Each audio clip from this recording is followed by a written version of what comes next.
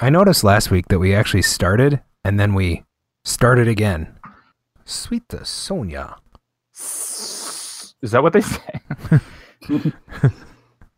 That's actually a Sweet the Sonia is a line that I've kind of morphed from the movie Barbarella, and I just say it.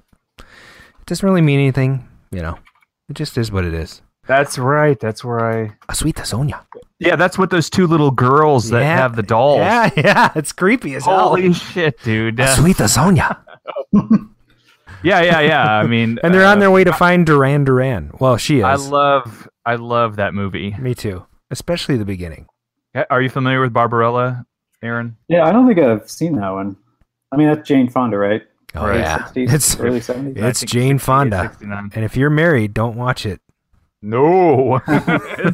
It is inappropriate. Well, I mean, unless you're you have an open-minded spouse.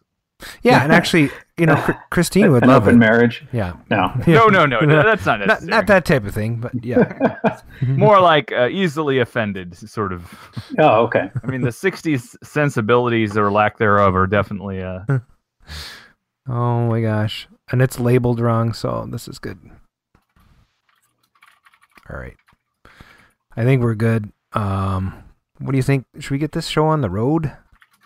On the road? What's that road look like anyway? Roads? Where we're going, we don't need roads. We probably do need them, but okay. All right.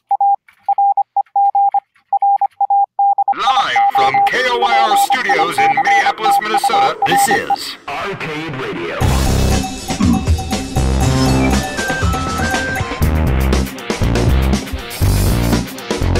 Intruder alert, intruder alert.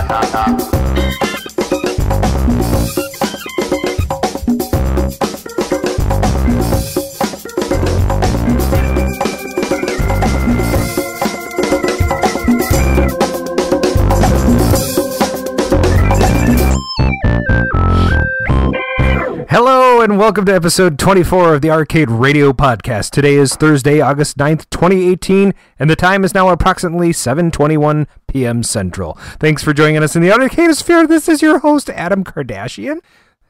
You're always trying to throw me off. Tonight I'm joined by Mark Time Runner Shields, and the guest host of Arcade Radio this week is the one and only Crafty Mech. Welcome to the show. Thank you. Thank you. Thank you. Thank you. Doctor? Doctor?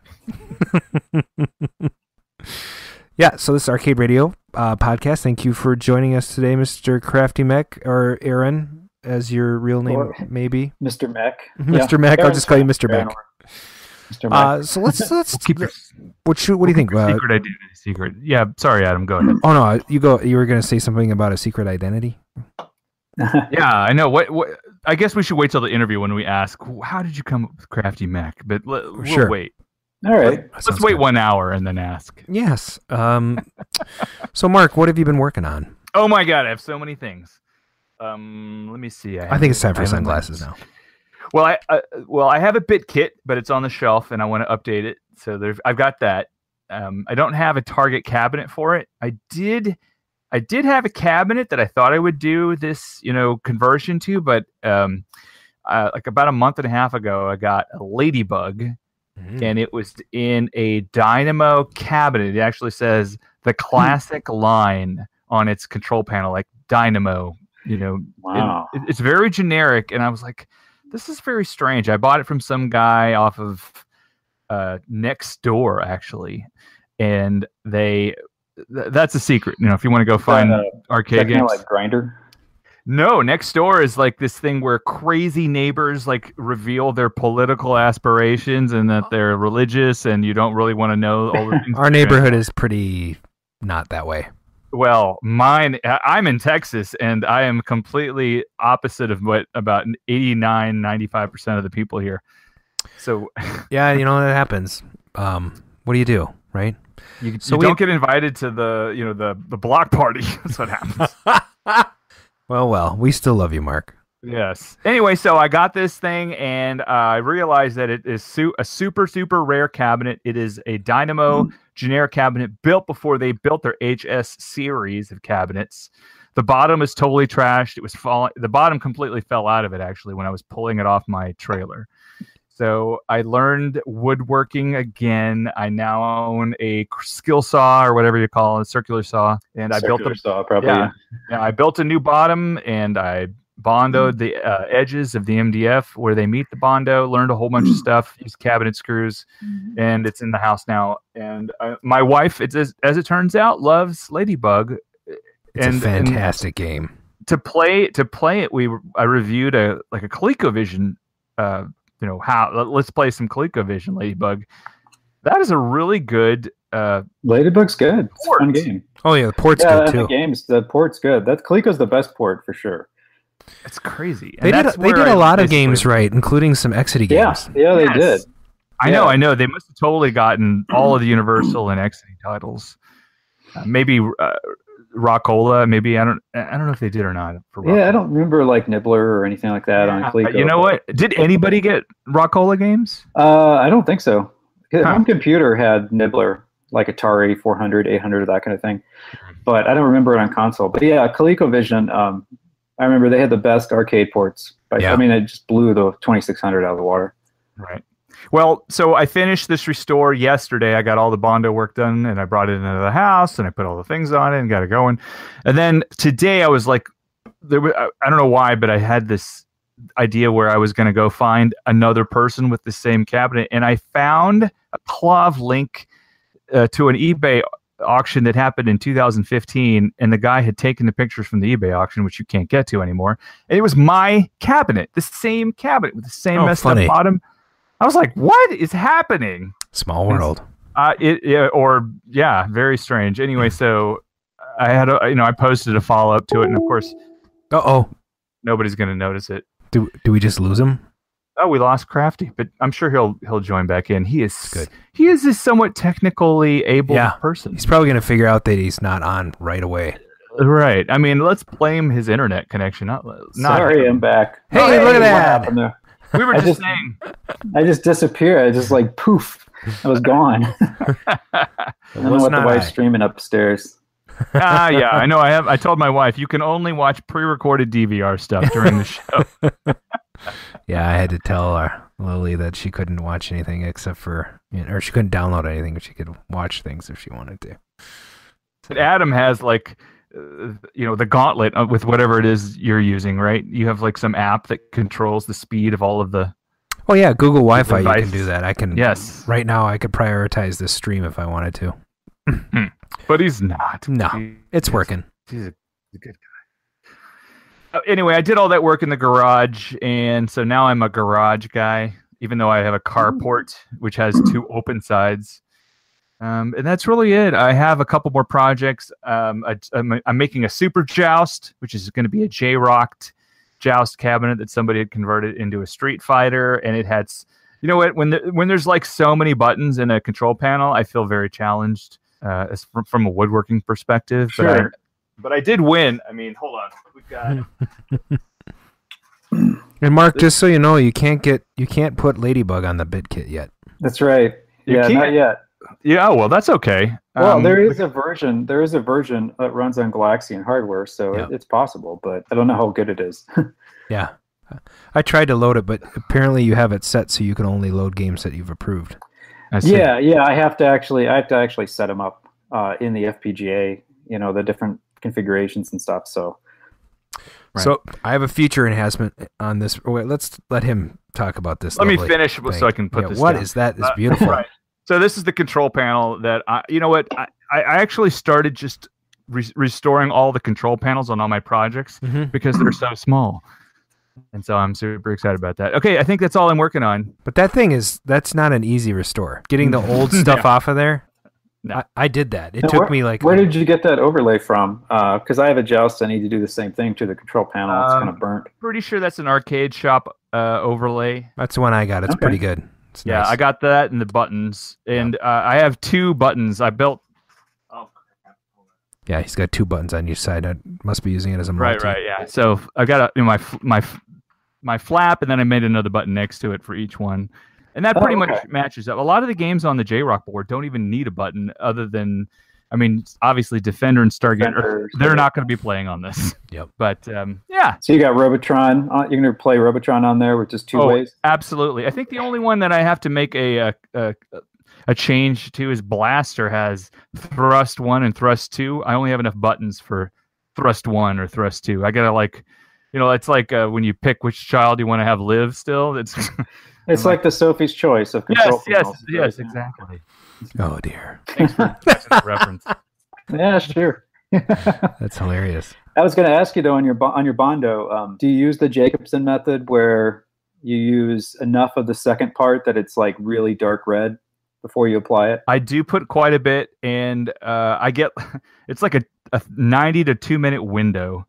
But plexiglass, plexi is good, as far as making sharp corners. And so I have tons of plexi that I've been using. Another good thing for having a circular saw is you can cut plexi in pretty much a straight line. Right. And so the work I had done on my Missile Command, which was just completely with no plexi, all freehand, terrible. I got to resand all that stuff off and do it again. I have a tip for you. Yes. Those little drawer sets you can buy that have the little plastic drawers that pull out? No, but I'm assuming you're going to send me a link at some point. No, it's like those set of drawers you buy for the little components. And you're not going to send me a link, is that what you're saying? No, and you pull the drawer out, and you can pull. Oh yeah, like at Home Depot where you put they're just a common thing, right? You can find them at thrift stores, whatever, and usually they're missing drawers, right? So what I do is I buy one of those sets that's missing, and I keep all the drawers, and then I snap off the sides, and I use those corner pieces to form my Bondo on a corner. Well, this machine had a curved corner. Well, yeah, and you can get ones that have curves on them too, but I'm just saying it's a really nice way to make a quick corner, and it's like 3D, and you just put it on there. It doesn't stick to the Bondo. You pull it off. I feel like I should be in that curved corner plexi making market now. Somebody has to. Right? There you go. I mean, if they were already molded, you just put it on where it needed to be, and then you pour your Bondo in it, and then bam, it's like, Shrinky Dinks all over again. Yeah. You make those, you could be a thousandaire in no time. Yeah. Thousandaire. I like definitely 100-aire. 100-aire, at least 100-aire. I'm a $1-aire. So what have I been working on? Yes. Well, that's one of the reasons Aaron's on the show is because I finally, after having this thing sit around forever and ever, stuck my BitKit inside my Miss Pac-Man. And thanks for all the awesome documentation, and I was able to get it working. And until recently, I was able to get all the ROMs. Wow. We'll talk about that in a minute. But I actually had a couple of questions for Aaron regarding the functionality, and he helped me out. So I was like, hey, you should be on the show. And he said, sure. So here he is. The other thing I'm doing is this Sunday, I'm going on a little bit of an arcade raid to Iowa, and with a couple of guys locally here, and we're going to pick up some games, including one Journey cocktail. So. What Brian Armitage? Or? Yep. Oh yeah, Brian. Brian and probably Eric Bose and maybe Paul Sarnen. I talked to Brian a lot. I've worked with him on having my PCBs made, and we kind of go back about 4 or 5 years for my first product I started selling. It's something he carried on Paradise. So yeah, he's happy to do that, and he's done a great job of doing that for lots of people in the hobby. So yeah. But yeah, I know that he has your bit kits, but I bought mine direct from you, I believe. Oh yeah, that was early on, like the first couple months when I was selling them direct. Yeah, I got mine. I think I was like number 15 or 20 on the list. So Yep. yeah, Nice. I had to support it. I didn't even know what it was going to turn out to be, and I'm going to love to talk about it a little bit more later. So what have you been doing, working on in the hobby here lately, Mr. Crafty? Well, yeah, lately it's been, it's been all BitKit probably for the last, this year, pretty much. Okay. I had the last really, I have a small, I had like seven or 8 games downstairs. Well, in the candy cab behind you, but behind me. The last things I did arcade related, I finally put in some switchers in my different cabs where I have like an MK2, so I got MK1 and MK2 going in there. Oh, cool. I had my Donkey Kong cab, so I have Donkey Kong 3 and Donkey Kong Jr. finally on, the 2-button switcher where you can hit like, I think it's the player 1, player 2 buttons. Yeah. Switch between the games, and I did that with my Scramble. Are you using that Mike's Arcade Kit for the... I think for the Donkey Kong, I ended up buying Vector Labs kit. Yes. Okay. Secondhand from somebody, and it's worked great. Riddle TV is who I used for the MK2 kit, and for my Scramble kit as well. I've got Scramble Super Cobra, although not spoiler alert, but once I get those on the bit kit, I'm going to put a bit kit in my Scramble cab and nice. take the original boards out. So nice. Good old Scramble. I have a Scramble Scramble's project totally waiting for you. Although my Piranha project, I really should get out. Does that mean Cobra's going on there too, or whatever? Yeah, Cobra for sure. Yeah. Damn it! I just sell my PCB right now. Scramble, I love Scramble. It's probably it's one of my favorite cabs. Just the stenciled artwork on the side. That bezel is that artwork on the bezel is so awesome. That lady's got the flute. Well, it's a flute, whatever it is, but it's great. Let's call Dan Reed right now. Yeah, let's do it. I'm hitting the button right now. See what Dan Reed is up to. What is Dan Reed doing? Good thing I don't know. It's gonna be. You have to hang up. Try again. Damn it. Chat's hopping. We got some serious watchers tonight. Your call has been forwarded to an automated voice messaging system. 95. Oh, sure enough. Who do we lose? I hung up on the phone call. There's a couple people in the chat talking. Daniel Watkins says, Crafty, look up Voices FYC on Facebook. I'll send you the file for the CPO. That must be the GPO, the Joust CPO. There you go. Your call has been... Ow. Oh, well. He put us straight to voicemail. He dismissed us. Yeah. He's like, I'm not... Dave from Buffalo is in a Texas Hold'em tournament right now at a casino.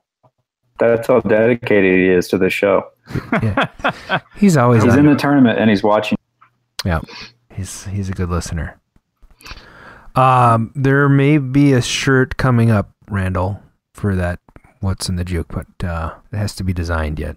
So, or maybe we'll just give away an Arcade Radio shirt. Yeah, like I'm wearing one right now. It's very comfortable. I've gotten almost all the urine smell out of it. That's okay for kids, right? Right. No, I mean, we're kid friendly, right? We are kid friendly. Mostly. Okay. We're mostly kid friendly. All right, moving on. I was just gonna say, in the chat, Aaron Sanders had the best description of the Scramble bezel lady with the flute, but I'll leave that in the chat. Ah, okay. All right. We have to wait for Randall's. Randall says acceptable. Okay, good. Here we go. Next section. Okay. It's the Arcade News with Adam Stevens.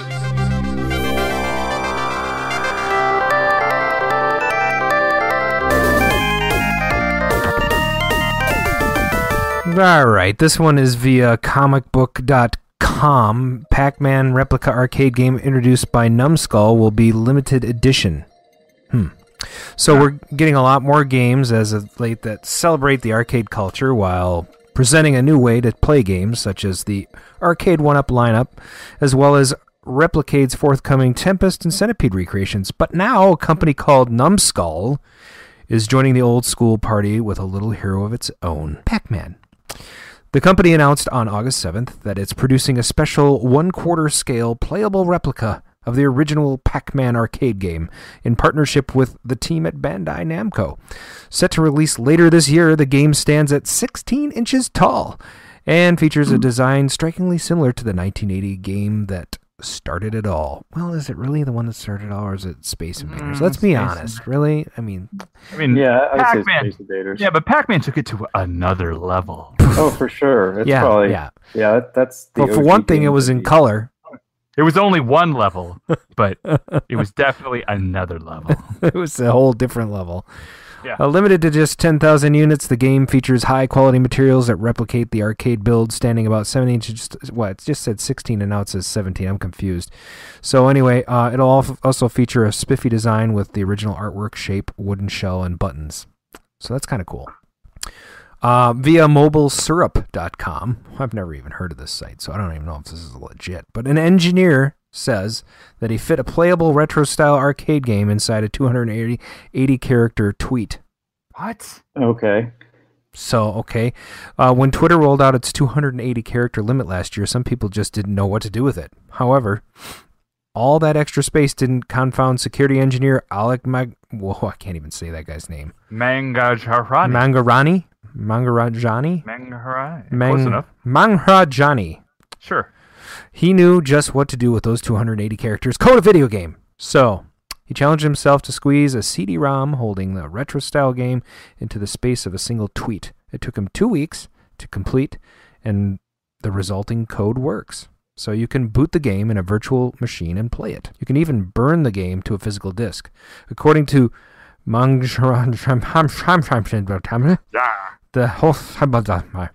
to Alok, the game functions like a cross between Tron and Snake. Well, that's kind of cool. I dig that. So, Like the light cycles in Tron, I'm guessing then. yeah, Correct. yeah. Yeah, that's code golfing. I had a friend that he and I would try to do the same thing in Perl, and you just had to do it as briefly as possible. Interesting. It's an interesting language. So, this one's via oh boy, this one's via hothardware.com.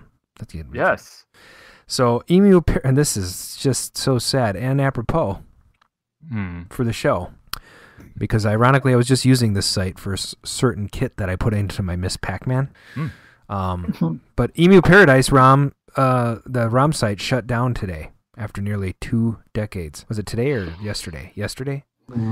Yeah. I'm going to pour one out for the homies. My LaCroix. Pour one out for the Ramis. Yeah. So, the best part of this is there is a letter on the site. You can go read it, but he says, it's not worth it for us to risk potentially disastrous consequences. I cannot in good conscience risk the futures of our team members who have contributed to the site through the years.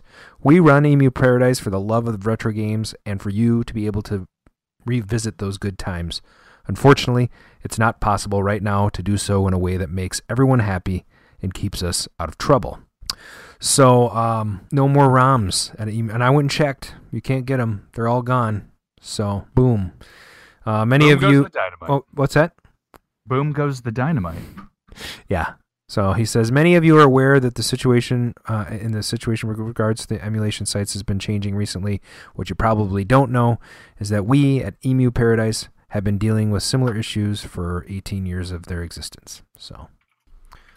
So apparently somebody wrote something, legally threatening, and now they've shut it down. Well, just about 2 or 3 weeks ago, another site called Love ROMs, ROMLove.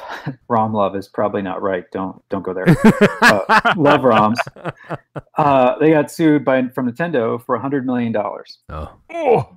So I wonder if that was part of the motivation, because that's pretty scary to get. It's one guy that ran that site. You get sued for $100 million by Nintendo. Wow.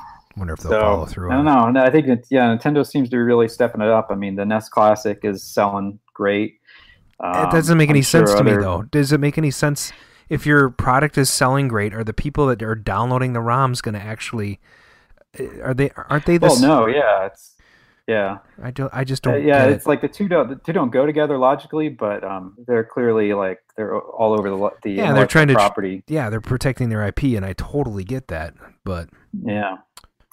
Oh, that's maybe one day we'll see the Nintendo ROM download section on their website. I mean, that'd be really weird, but That would be weird.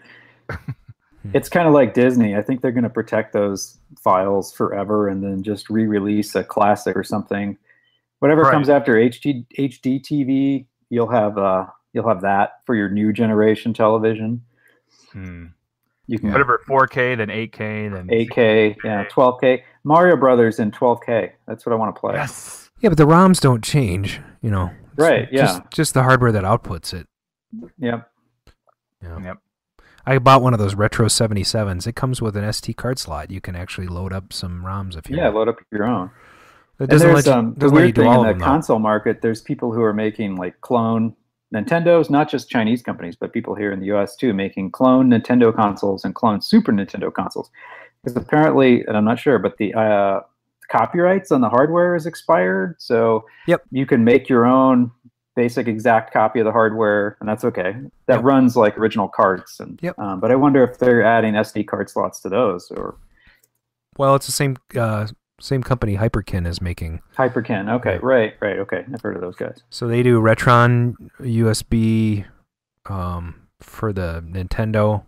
They do the Retron 77 for Atari 2600. Right. So, you know, and they have multiple card slots on a couple of them. You can play SNES cartridges and NES. So it's an interesting market. And it sort of keeps that collector market going, which is, you know, you're not going to, unless you go get an EverDrive.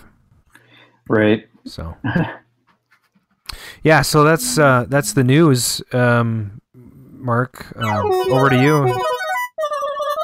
Back in '82, I used to be able to throw a pigskin a quarter mile. Back to the cave with Time Runner. Why are things so heavy in the future? Is there a problem with the Earth's gravitational pull? That's right, Doc. There is a problem with the gravitational pull. And the fact is, we're going back 33 years from tonight, August 9th, 2018, back to August 9th, 1985. Wow. Back to 1985. Yeah. 1985. That was a good year. It right? was. I mean, I went out with the hottest girl I'd ever gone out with, minus my wife. I was watching this at some point. Is that your mom? No. He just did a mom joke on you. Anyway, so I dated your mom in 1985. that'd be weird. She was like an older mom, by the way, so I don't think it's going to work for you.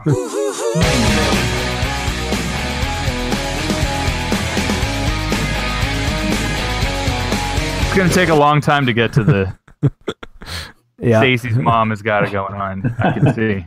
Tell her that she's uncool, 'cause she's still preoccupied. 1985. I'm glad you got to that part. Let's talk about the arcade news in 1985. Boink. The last issue of Electronic Games magazine was published on this day back then. Oh, really? Yeah, it was the first dedicated video game magazine published in the United States, starting back October 29th, 1981. The magazine was briefly revived a few times, but died penniless in a pauper's grave. Wait a minute. The magazine itself. What exactly is a pauper's grave, anyway? I don't know. I actually had to look up Pauper's grave. It's not a good thing. It's like you're not even using you're just basically in a hole in the ground, basically. There's no wood. And There's no wood. yeah, I don't even think they don't even put a towel over your head when they put the dirt back on. It's awful. Okay. Okay. I used to love EGM. I have quite a few episodes of that. UGM. Issues. I have quite a few issues of it. Yeah. That's awesome. Yeah, I remember buying the last episode. Issue. I'm sorry, you've been making me say episode. The last issue, and then they're like apologizing. I'm like, what? This is it? Yeah. And then I didn't believe it, and sure enough, that was the last one. Man, before the internet, I mean, those magazines, that was your pipeline. I mean, Right. that's what was happening. That's the only place to get any kind of info. I know, right? I mean, bless them. They got us up to the point where we had internet, and then after that, we didn't need them. Yeah, screw them. Sad. They did revive them though, but then they died several more times. Let's see. So now let's move on to what was going on at the box office today, August 9th, 1985. It's funny because it just happens to be that 33 years ago today, Pee-wee's Big Adventure, a 1985 American adventure comedy film directed by Tim Burton. Warner Brothers is proud to present Yes. the story of a guy. Good morning. I'm here. Are you sure he was a guy? James Bond kind of stuff. Together for the first time in their first big movie. I meant to do that. That's I pretty love good. that. I meant to do that. Yep, directed by Tim Burton in his first full-length film, directing debut starring Paul Rubens as Pee Wee Herman. And who did the score? Danny Elfman, of course. Yes. Yes, longtime contributor to the films of Tim Burton. Yeah. Rubens co-wrote the script with Phil Hartman and Michael Varhol. Rest in peace. Rest in peace. It was described as a parody or farce version of the popular 1948 Italian classic Bicycle Thieves. Yeah. Oh, I have that one. No, I don't have that on DVD. We didn't have it on DVD or VHS, probably on 8mm, who knows. It's the tale of Pee Wee Herman's nationwide search for his stolen bicycle. After the success of the Pee Wee Herman Show, Rubens began writing the script to Pee Wee's Big Adventure when he was hired by Warner Brothers. Producers and Rubens hired Burton to direct when they were impressed with his work on Vincent and Frankenweenie.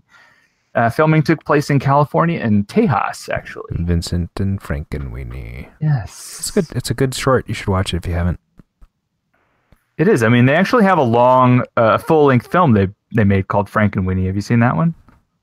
I have not. It is very good. Do you want me to play the commercial next, or? Yeah. So, what was the funniest thing that was on TV on August 9th, 1985? Go ahead and play that commercial. All right, I'll cue up the commercial and play it right now. Yeah. I'm going to play it right now. Thursday. Get ready for 2 hours of hilarious comedy starting with an all-new Life's Most Embarrassing Moments. And once you start laughing, you can't stop when Dean Martin, Scott Baio, and Shelley Winters join Dom DeLuise and friends. Thursday, all starting at 8, 7, Central and Mountain. Oh, excuse me, Dean Martin, Scott Baio. How did that happen? Yeah, I love he was one of the Brat Pack. That's right. So he was not part of the Brat Pack. Dean Martin. Dean Martin was part of the Rat Pack, not the Brat Pack. Yeah, he wasn't in the Brat Pack. No. Let me just hear that again. I just want to make sure I have this right here. Shelley Winters and Scott Baio. Dean Martin, Scott Baio, and Shelley Winters join. Dean Martin, Scott Baio, and Shelley Winters. Two of these things are not like the other. I mean, exactly. They must have seen him walking away from the Happy Days set and said, Oh my "Hey, gosh. Baio, come over here." We need you to be on our show. Yeah, because nobody cares about the other two people here. Oh, I love Dom DeLuise. I didn't even know he had a show. I bet you're going to talk about it. Yeah. Well, anyway, let me tell you about Life's Most Embarrassing Moments. It was a series on television comedy specials, primarily featuring blooper outtakes, and appeared on the ABC network here in the United States. The content of the show was primarily gag reels of celebrity mishaps, and I'm sure they're using mishaps as a sort of a word for, bloopers, right? They couldn't use the word bloopers because there was another show. And that show actually was the NBC show Bloopers and Practical Jokes that show creator Dick Clark had created. They sued the Life's Most Embarrassing Moments folks over it in federal court. The case was eventually dismissed, however, and the dismissal was affirmed on appeal. Dick Clark. I'm just thinking, hey, Ryan. Poor guy. I mean, he gave it his all right up to the end. 10, 7, 6. 7. Did he really do that? Yeah, he did. There's video of that? I've never seen a video, but I've heard I believe it. He skipped like 2 digits and then went back, and then there were like 12 numbers in that countdown. Wow. Okay, Adam, I think at some point we're going to build that into the show. We are? We are. Hey, but I have a question for you. What's in the juke? Well, hey, you didn't let me have enough time. Dang it. What's in the juke? What? You're supposed to say I have a question for you. Okay. I have a question. To what's in the juke? Yeah. Here we go. Here we go again. Is it over? Is it over? Is it over? Yep. Nope. Yes. No? Okay. Here we. What? All right. We're just gonna jump right into this. What do you think? Yeah, let's go. In 1965, Vietnam seemed like just another foreign war, but it wasn't. This is a hard one, but I love this song. That song was very popular. I think people definitely know that There's one. a remix of this with like U2 clips in it. Somewhere. Oh, that was wow. Bam, Casey. Right out of the gate. That was fast. That was really fast. Like Casey knew right away. So that was the 19 by Paul Hardcastle. Full point. He got a full point for that. All of these songs were in the top 40, by the way, on August 9th, 1985. Yep. Randall cheated. Randall is disqualified. What? I don't understand. Oh, he... What's going Be on? right back, gentlemen. You There's fighting keep in the chat. going. Okay. No problem. We'll be hanging out with you. So let me play a little more of that song, right? It was different in many ways, and so were those who did the fighting. In World War II, the average age of the combat soldier was 26. In Vietnam... Wow. It was 19. In Saigon, a U.S. military spokesman said today more than 7... That's a good song, I think. We ready for the next one, or should we wait for our guest to come back? Yeah, we'll go. The next one's a good one. We kind of sort of mentioned this one in a way. Oh. Wow, that was too short. I think that's all right. What's wrong? What is going on? I don't understand what's happening. Just technical difficulties here, folks.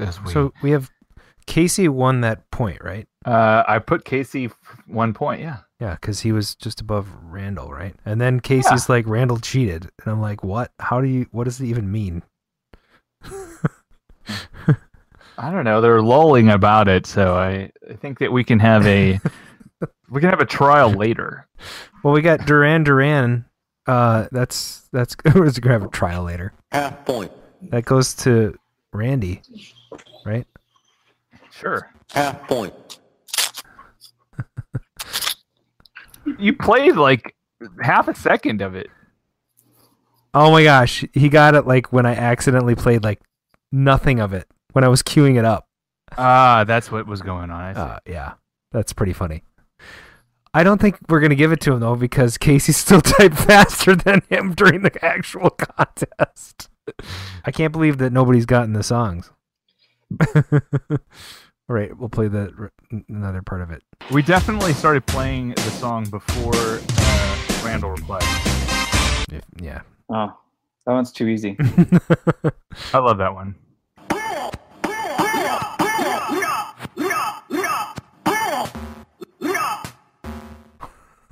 They're fighting it. Who's Ken Not Cat? Welcome to the show. Dave Elope, welcome to the show. Randall, welcome to the show. I can't. What's TPG? Test pattern generator. Yeah. Oh. I mean, 30 years from now, people will be selling and trading these TGPs and going, remember back when they were made? I cannot believe they didn't get this. I'm actually a little offended. Wait, no one has that one yet? No, this is the artist. Oh. Nobody has put it in here yet. Took me 1.5 yeah, I know. seconds. I know. Nice. You and I clearly are on the same wavelength, actually. I mean, where were you in 1985? The Reflex? era? Really, guys?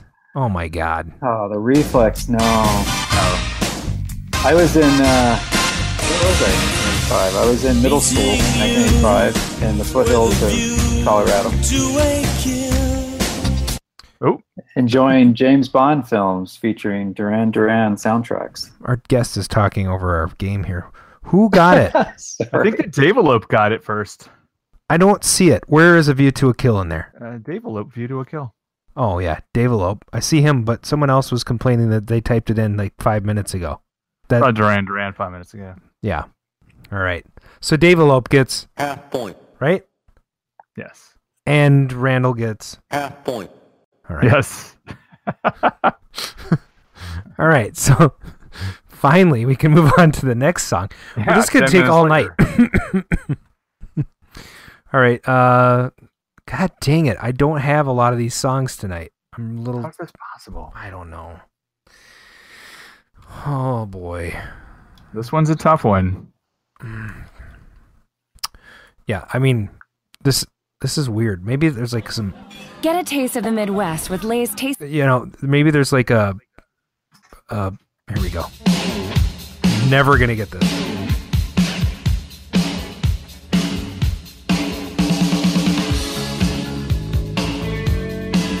I know this song, but... Oh, yeah. Oh. Yeah. It's the chorus is like way down. Yep. It's actually a good song. It's one of her better ones. Casey got Pat Benatar, and Ryan got the song. So Casey Invincible. and Ryan gets a Half point. There you go. Wait, which one's Ryan? British? British 1500, yeah. Got it.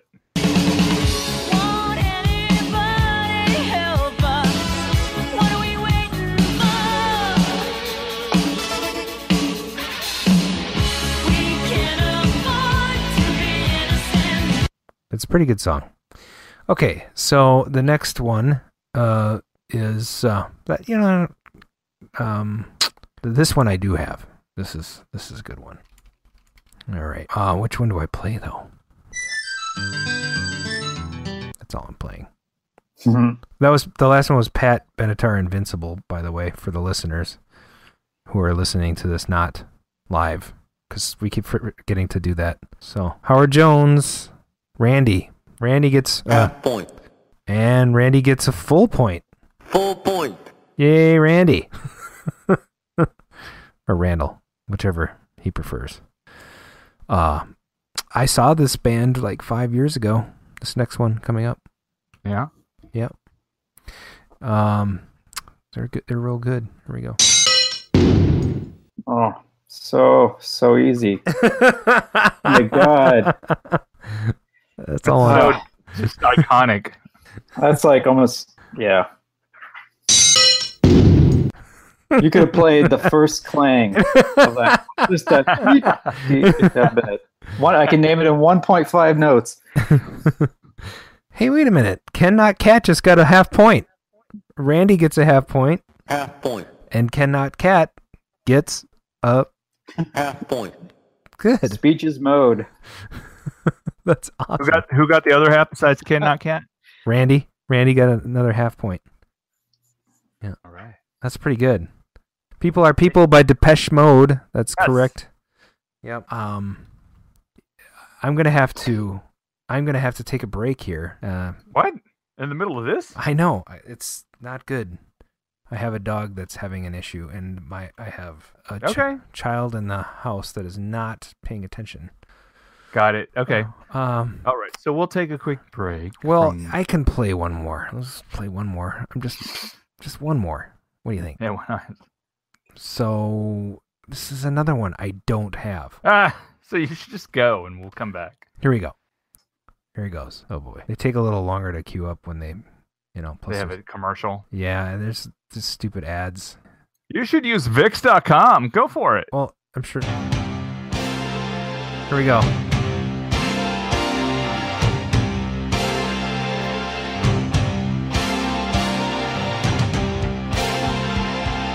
Oh, what a crappy beginning to a song.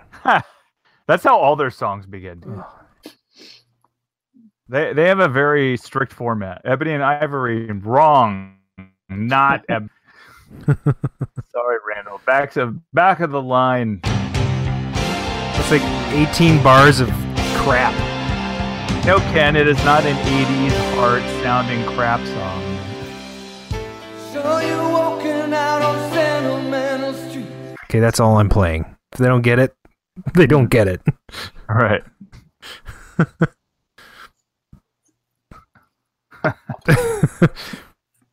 We need a timer. We need the. I know. I think I have one somewhere. Says British. I mean, Ryan says sounds like a TV show. Randall, Night Ranger, and Sentimental Street. He got it out. Oh, Sentimental Street. Randall out in the lead with 2 points. Well, did he get a full point on that? 1.5. Randall got a full point. Wow. Okay. AC/DC. That's not right. The Davelope. Not even close. All right. This one should be quick.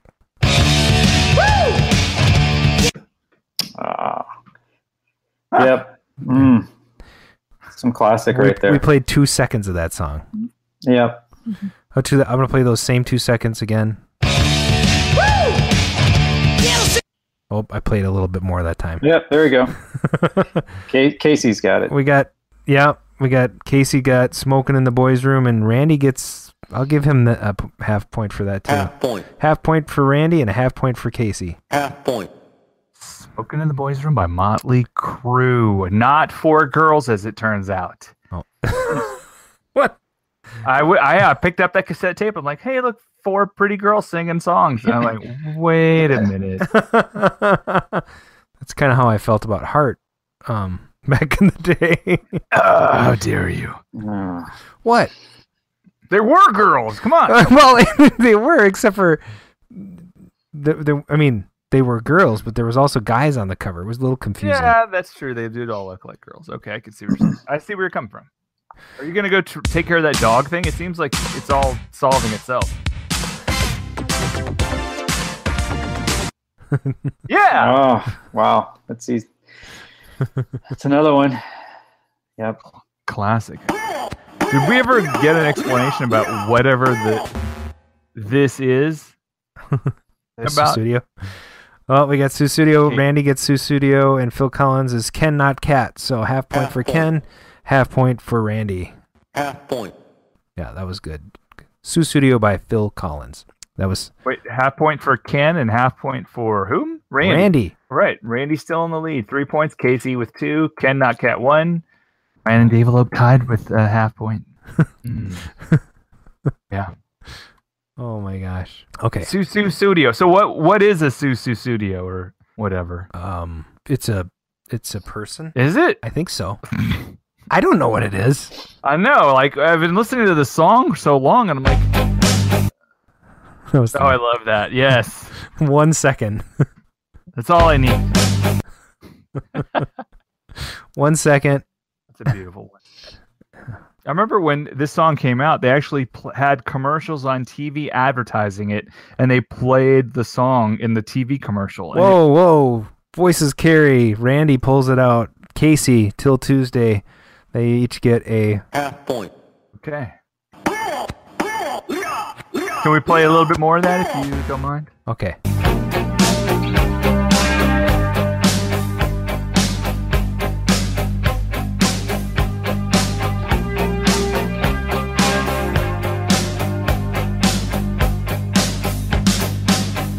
In the dark, I like to read his mind. All right. So iconic. The last track, we're gonna play a clip, and it's worth 10 points. Wow. Okay. I'm kidding. We've been working hard at it tonight. We got, all right, ready to go? We'll be fair. Oh, I know what that is. It's a 1 second clip. Yep. Oh, yeah. Oh, my gosh. Yep. There you go. Wow. Well, Davelope says, Casey said till Tuesday. And I just have to say to Davelope, you spelled Casey wrong, so who's winning? It's written on the screen, and he still spelled it with a C. I love it. Love you, dude. By the way, those sketches were the bomb, and I'd love to see more sketches. I think Casey got the other half, even though he misspelled round. So Casey got you spin me hoppened and close enough. And Dead or Alive, Randy has been dead on tonight. Right, Randy won. Randall with 4 points, Casey with 3, Ken not Cat 1, and Ryan and Davelope tied. Full point. Half point. Yes. Wow. Fantastic job, you guys.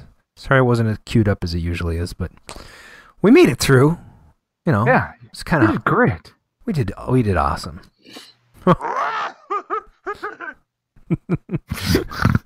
Maybe it's All right. We're done with what's in the juke. Hello and welcome. Okay, so I think that leads us to... Oh, wait. We should check the voicemail. We have voicemail? I think so. Okay. Thank you for calling 612-548-GAME.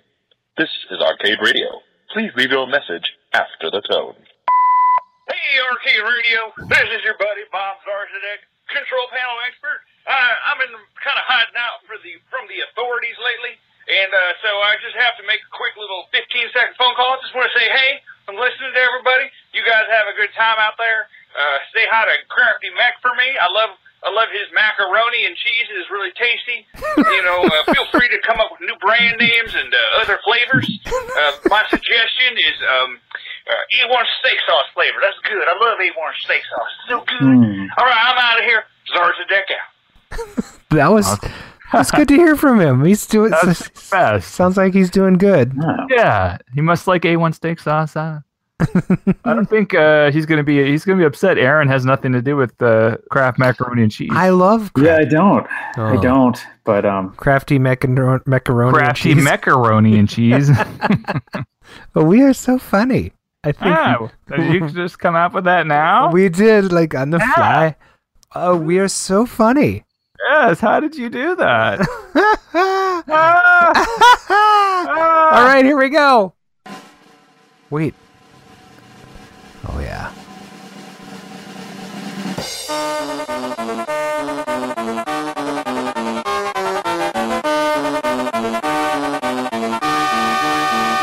Please welcome to the show one more time, Mr. Crafty Mech.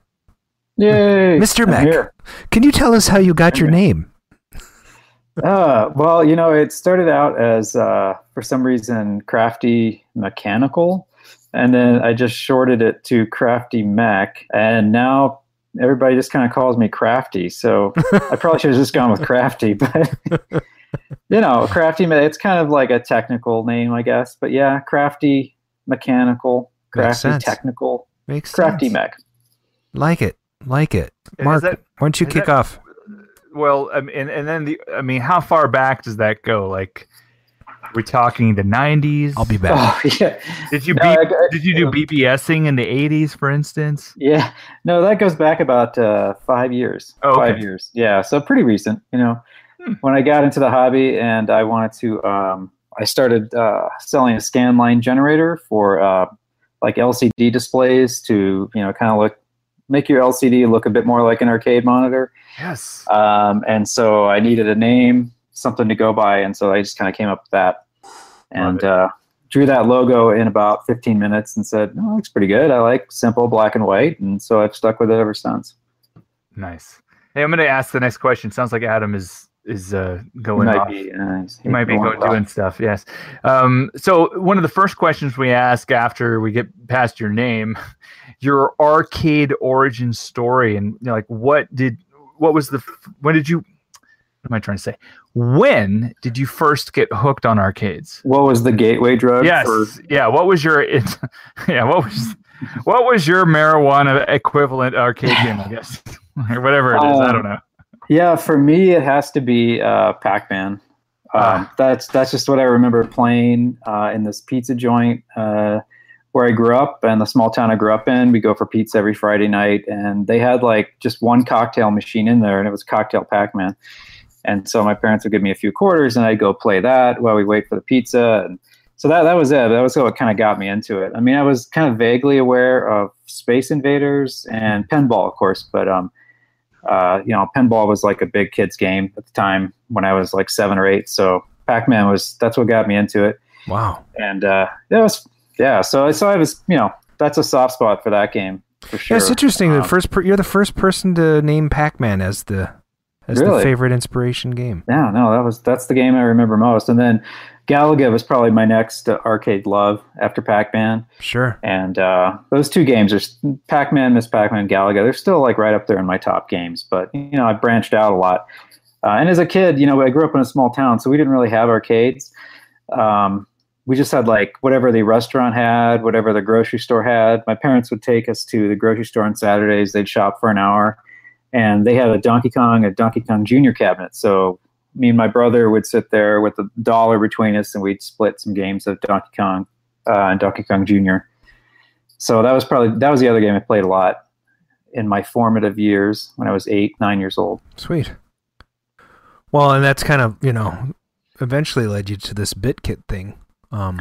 Yeah. So let's talk a little bit about FPGA versus MAME and emulation. I'll do what I think is sort of an overview of what that means, right? We had one other person on the show who was familiar with FPGA. On the opposite side of this, he was doing MAME stuff. He's a friend of mine, Jim Stolas. He's probably the reason for all those gambling machines that you see in the ROM sets. But FPGA field programmable gate array. Say that 12 times fast. Yeah. So in the context of arcade hardware, FPGA architecture enables the designer to sort of emulate the schematics of the original hardware. And you emulate it, the original circuits used to run a game, essentially, right? So you're still emulating, but you're emulating at the hardware level. And so this is sort of crucial when you're attempting to create something. Sorry, I lost. What's that? Sorry, I lost audio for a second. Go on. Yeah. So this is sort of crucial when you're attempting to create the same gaming experience that a gamer has used on a game like Nibbler, for example, which is maybe one of the reasons the BitKit was invented. So some of these old Rockola games are hard to come by, and people can't play them. Or if they buy the game, the boards are irreparable. So getting something like this allows them to retrofit their game and get it to run. So I think that's pretty awesome. So in the case of the BitKit, you've been able to emulate like hardware and run games that were originally designed to run on the Nibbler platform as well as Pac-Man hardware. And right, I don't know how different. What you said initially about FPGA is true. It field programmable gate array sounds pretty intimidating, but basically, it's just a blank slate where you're given in this day and age like a million different little bits of logic, and you can look at a schematic and you can program that logic to mirror exactly what you see on a schematic, exactly what the real hardware looked like, and get all the game timing very precise without any overhead. So like an emulation on a computer, like a PC or a Raspberry Pi, you have a computer running a CPU, a modern CPU, and some kind of storage medium, an operating system. You have all these layers that are running, and then you write your software to do the emulation, and that software runs on all this other stuff. Right, and you're basically running a software version of the board at that point, like when in MAME, right? Right. Yeah. More or less. And what MAME does is, for instance, video and audio. It's usually creating equivalences. Like it has its own video engine that it basically kind of figures out how each game would fit into that, and it uses its own routines to do the tiles, to map the display. Whereas in an FPGA, you're doing the exact same digital logic to create the video output, to create the audio output, or you're trying to get as close as you can. So, but when you do that on a computer in MAME, the problem is that computers vary, right? Right. Yeah.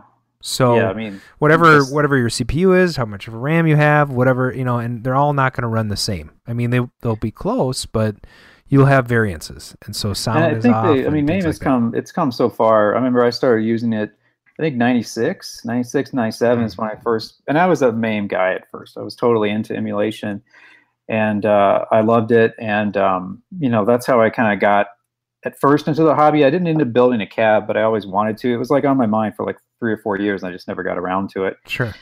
And so MAME has come so far that now it is pretty. I mean, in my experience, it's pretty close on different machines, but you never know what's going on under the hood. I mean, I'm on a laptop, someone else is on a desktop. And that's the one thing with FPGA is it's, every board I make, every board I program, every BitKit I program and send out the door, it's going to behave exactly the same as every other one. They're all going to behave exactly the same. Right.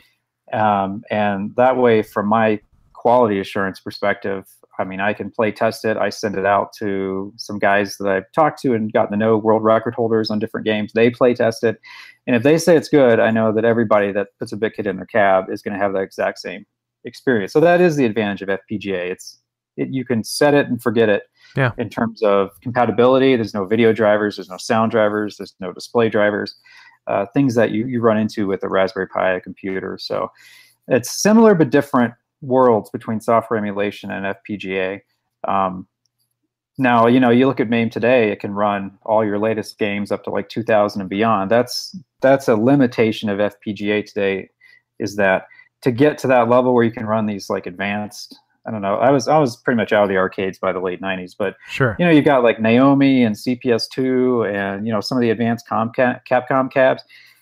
FPGA is not quite there to be able to handle that. So that's why the classic games are really good for it, because they're simple 8-bit systems. And, I think when J-Rock did his Multi-Williams, he demonstrated that you could get FPGA to behave identical to the original hardware on these simpler, more, basic, I won't say basic because they're pretty advanced when you think about it. But compared to what we have today, it was pretty basic hardware. Right. So Nibbler was sort of the inspiration. Any particular reason why you started with that game? I actually, trying to think. Yeah, I ended up with a Nibbler board that I bought for one reason or another, and that I came across. It didn't work, and so I kind of started playing around with fixing it and realized, this is a really basic board, no custom chips.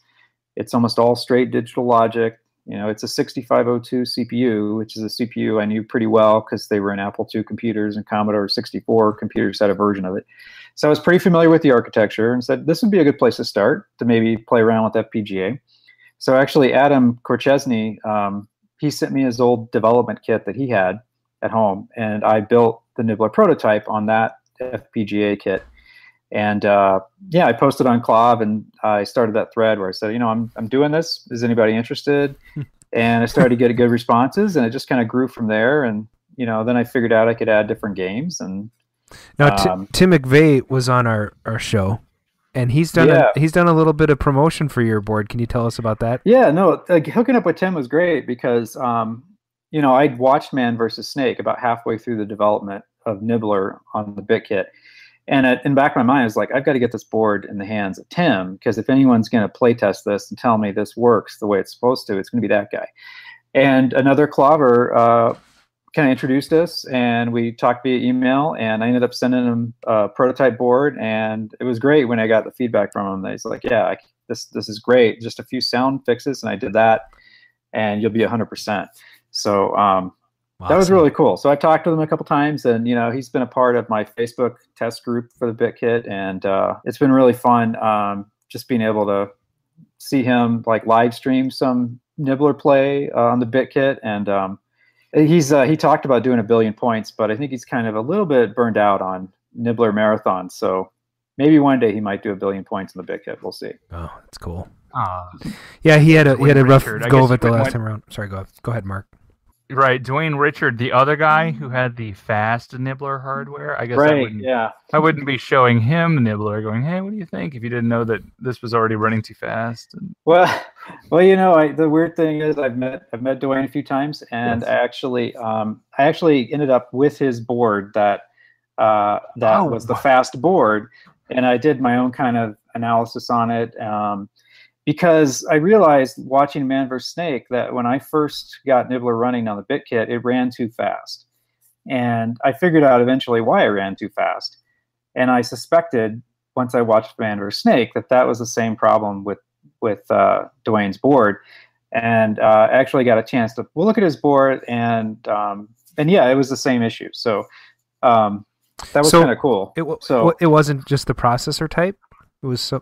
No, it was a pin. It was a pin on the processor that... okay. Because they explain it in the movie, too. Yeah.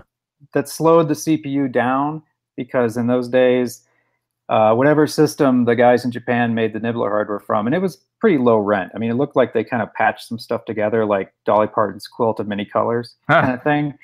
So it wasn't really the most sophisticated hardware, and so it was actually made for slower RAM, and so you'd have to slow the CPU down to make sure that you weren't going too fast for the memory.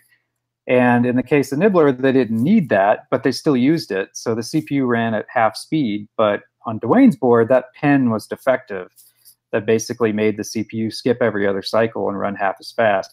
So his ran at full speed, and that's what my BitKit version did too at first. And the same things happened on his board. The intermissions, the titles are really fast. The sound was kind of off. And so, yeah, I mean, and in the Man vs. Snake movie, the guy that did the technical analysis got it right too. But Dwayne was asking me once I met him and we talked, was this right? So I wanted to take a look at his board, and I said, yeah, it was right. You know, they got it right. And so that was cool. I mean, I think it gave him some peace of mind. Wow. I had no idea. It was just off the cuff. I only remembered his name because I'm like, ask a Dwayne. Yeah. He's an interesting guy. Yeah, he's a little hopped up. Dwayne, he's an interesting guy. He's got some interesting stories. I want to have him on the show. I think he'd be great to have on the show. I think might not be able to talk if he's on, but right, yeah, he has a lot to say, and he's got a lot of interesting stories. It'd be interesting to get his perspective now on Billy Mitchell, because I mean, he's been saying the same things for like 10, 15 years, ever since his falling out kind of with the Twin Galaxies crew. But I don't know anything about that. I stay away from the high score world. I don't really know anything about it. Yeah, we focused a little bit on it, but we're trying to stay out of it too. I mean, it's kind of we a want to cesspool. interview these guys. Doesn't matter. Right. Yeah. Well, you know, it's like I like to play games. I like to create stuff, make product. You know, I mean, I've always liked to make things. So, you know, you restore them, you work on them. I probably do that more than I play them. Yeah. I think that any true hobbyist does. Yeah. So I'm not good at anything really. I mean, I'm okay. Pac-Man I'm pretty good at because I played that pretty hard my whole life.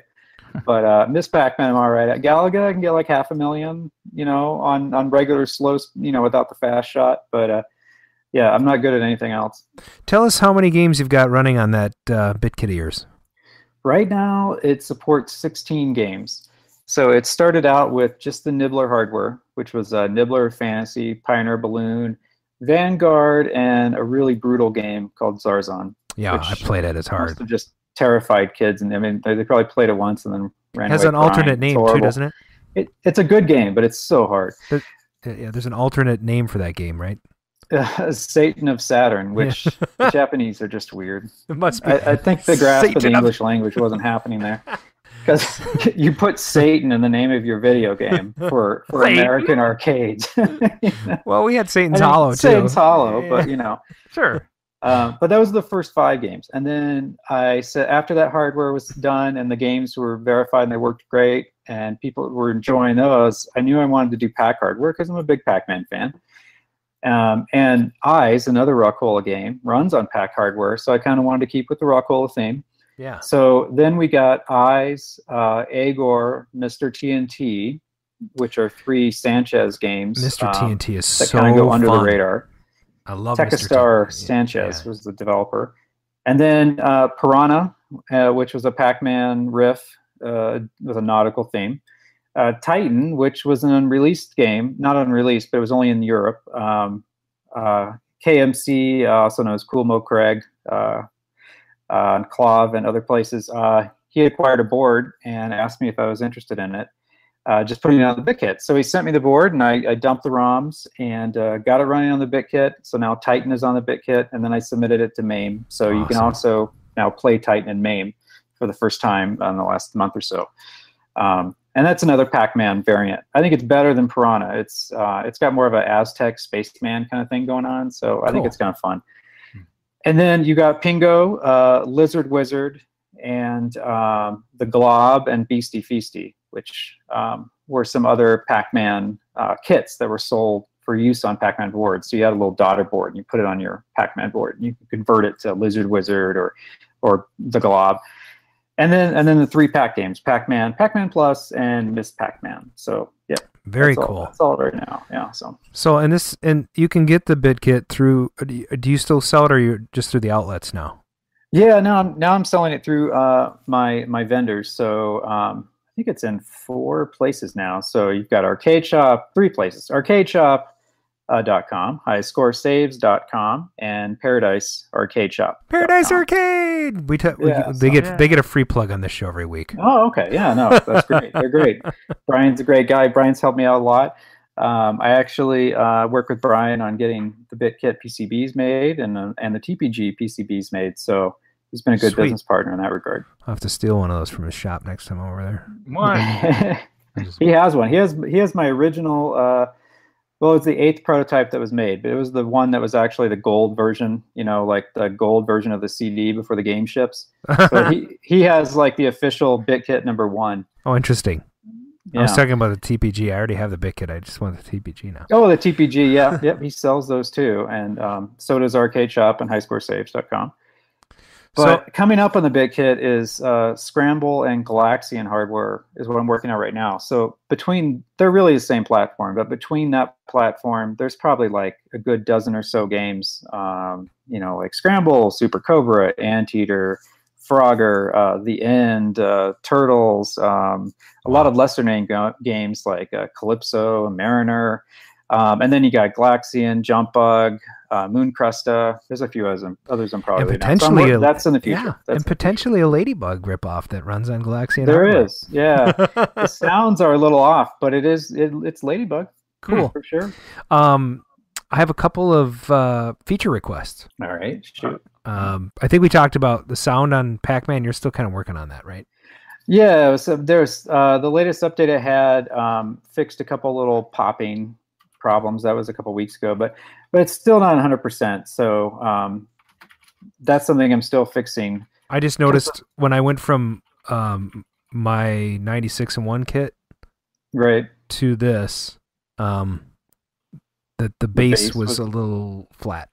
Yeah, this is a little different. So the analog part of these games is always the challenge because FPGA is completely digital. But sure. I mean, the BitKit has an analog sound section that's pretty versatile, but it does take a little bit extra work to try to get the analog as close as I can for the sound. So that's still in there on the Pac games. I don't 100% like officially support Pac-Man just because of Namco. But I want to get it right, so I'm still working on that. The games run great. It's just there's a couple little things like you mentioned with the sound that are a little noticeable on like Miss Pac and Pac-Man. I also noticed that the video doesn't align quite right, and you pointed a couple of settings out to me, so I've got things working pretty good now. Yeah. So that's kind of cool. The one thing that is very interesting to me is that the different hardware platforms literally display differently on the same monitor. Yeah, and that's true because they all kind of used a little bit different video circuits. I mean, the timing was a little bit different. So what I've tried to do is push them together a little bit. So like for Nibbler, that's what the menu runs on. So that's kind of my foundation. So for the Pac hardware, I adjusted it a little bit so that the screen position, where it appeared up and down on your screen was closer to where Nibbler is. So you wouldn't have to adjust your monitor as much. But for people who have like an original Miss Pac-Man cab, when they put the BitKit in, launch Pac-Man for the first time, it's like, wait a minute, this is kind of off. It should be up here. It's because I pushed the video signal a little bit so it'd be closer to what how I'm doing. So how I'm doing it is I'm running Miss Pac-Man. I'm stretching it out the way I like it vertically, right? Which is really horizontally, right? Yeah, it's always confusing. And so I've got, at the very bottom you see your score and your guys and the keys for the level. And when you do that, the BitKit is kind of squished up a little bit. So you get this gap. But it's sort of a happy medium. I have to decide what are people going to play when they walk up to this machine? Probably Miss Pac-Man. Because it's Miss Pac-Man. So they're going to want to do that first. You can still play Nibbler. You can still play the other games. And then the shift differential, I had to actually go number 2. So mine. Oh, okay. So number 2 worked out for you. And it was because I have a newer Wells Gardner in there. Probably that might affect it too. Okay. So I'm not really sure, but that Wells Gardner is fantastic. It's fully digital. It was one of the last ones. Good. Yeah. It's a digital. It does digital sync. So those are pretty good at like auto centering. Yeah. And then the other thing I wanted to say was I love Beastie Feasty. And it's great. Is that Glob the same game? Yeah. Okay. Yeah, they made the Glob, Super Glob, and Beastie Feasty, and they're really all the same game. But Beastie is such a better mix of the whole gameplay of the Glob. I mean, it's more balanced. Like the Glob gets really fast. Beastie kind of ramps up progressively. The levels are designed better. Mm-hmm. Beastie I think is the one to play. It's so fun. Love that game. I'm so glad that I got to try it out. It's you look at it the first time and you're like, what is this thing about? But then when you get the elevators and all the, it's like there's a lot of it's almost like kind of mappy-ish, and there's a lot of strategy and like, figuring out where you're going to go with the elevators and how you're going to collect those carrots. And then all you need to know about that game is the monkeys are assholes. Yeah. So in addition to the sound you're working on, here's my 2 feature enhancement requests. Number 1 is I'd like to be able to run more than one version of Miss Pac-Man on the menu. Right. Okay. Well, yeah, that's something I looked at when I looked at the different pack versions when I started adding those games, and I do have kind of like a limited amount of slots in that hold all the different game configurations. So I have to be a little careful because I can't add like 20 different versions of because there's like 20 different Pac-Man hacks. Sure. But I could probably add a couple extra ones as time goes on, the more popular ones. I checked them out. I haven't checked out the Miss Pac hacks. I checked out mostly Pac-Man. I would really just like to run like Pac-Man and Pac-Man Fast and Miss Pac-Man and Miss Pac-Man Fast. And I see what you're saying. So, if somebody sits down at the game, they have to go into options. They're not going to want to do that. They're just going. And then there are some people that insist on playing the slow version of Miss Pac-Man, which I don't know why. Why? Why would you do that? I don't know. So that's interesting, then. Yeah, because that's a little different than different ROM sets. Yeah, and I prefer to play Pac-Man slow. Yeah, and I prefer to play Pac-Man Plus at its regular speed. Because it's slightly faster. It's a little faster, yeah. Yeah, but Miss Pac-Man I love to play fast. So I'd just like to have those options for the people that want to do it. So for the people that don't have BitKits that are listening, in the options you can turn on fast mode for Pac or Pac Plus or Miss Pac.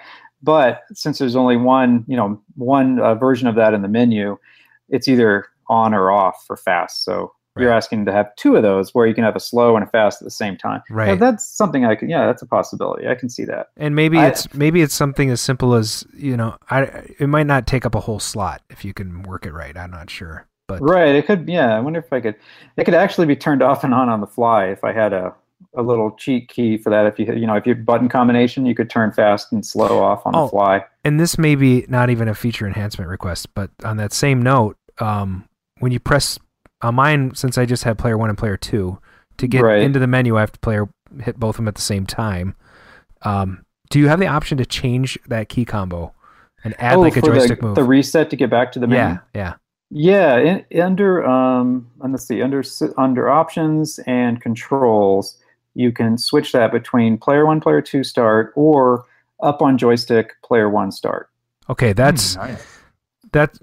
It'd be good if you could do even like player 1, player 2, and up or down or something, because when you play Beastie Feasty, I reset the game all the time. It's driving me nuts. Yeah, that's the problem. Yeah, because in a Pac Cab, you don't have a button. You're using your player 1 and player 2 buttons for buttons, right? Yeah, that's true, because that is, and up start wouldn't help you because you're doing up and you're hitting start anyway. Right, so you're likely to reset it again. So if it was like a 3-way combo, like push to the left or the right or the down or up, I think Doyle's does right in both buttons or something. I can't remember, but most of the people don't know how to get into the menu anyway, but if I have a party, it's going to probably be on Miss Pac-Man like 99% of the time. I'm the one that's going to be playing the other games. And so I put another one on there for somebody to play. So. I could add the delay too, because right now there's no delay on that restart. You hit player 1, player 2 start for a split second.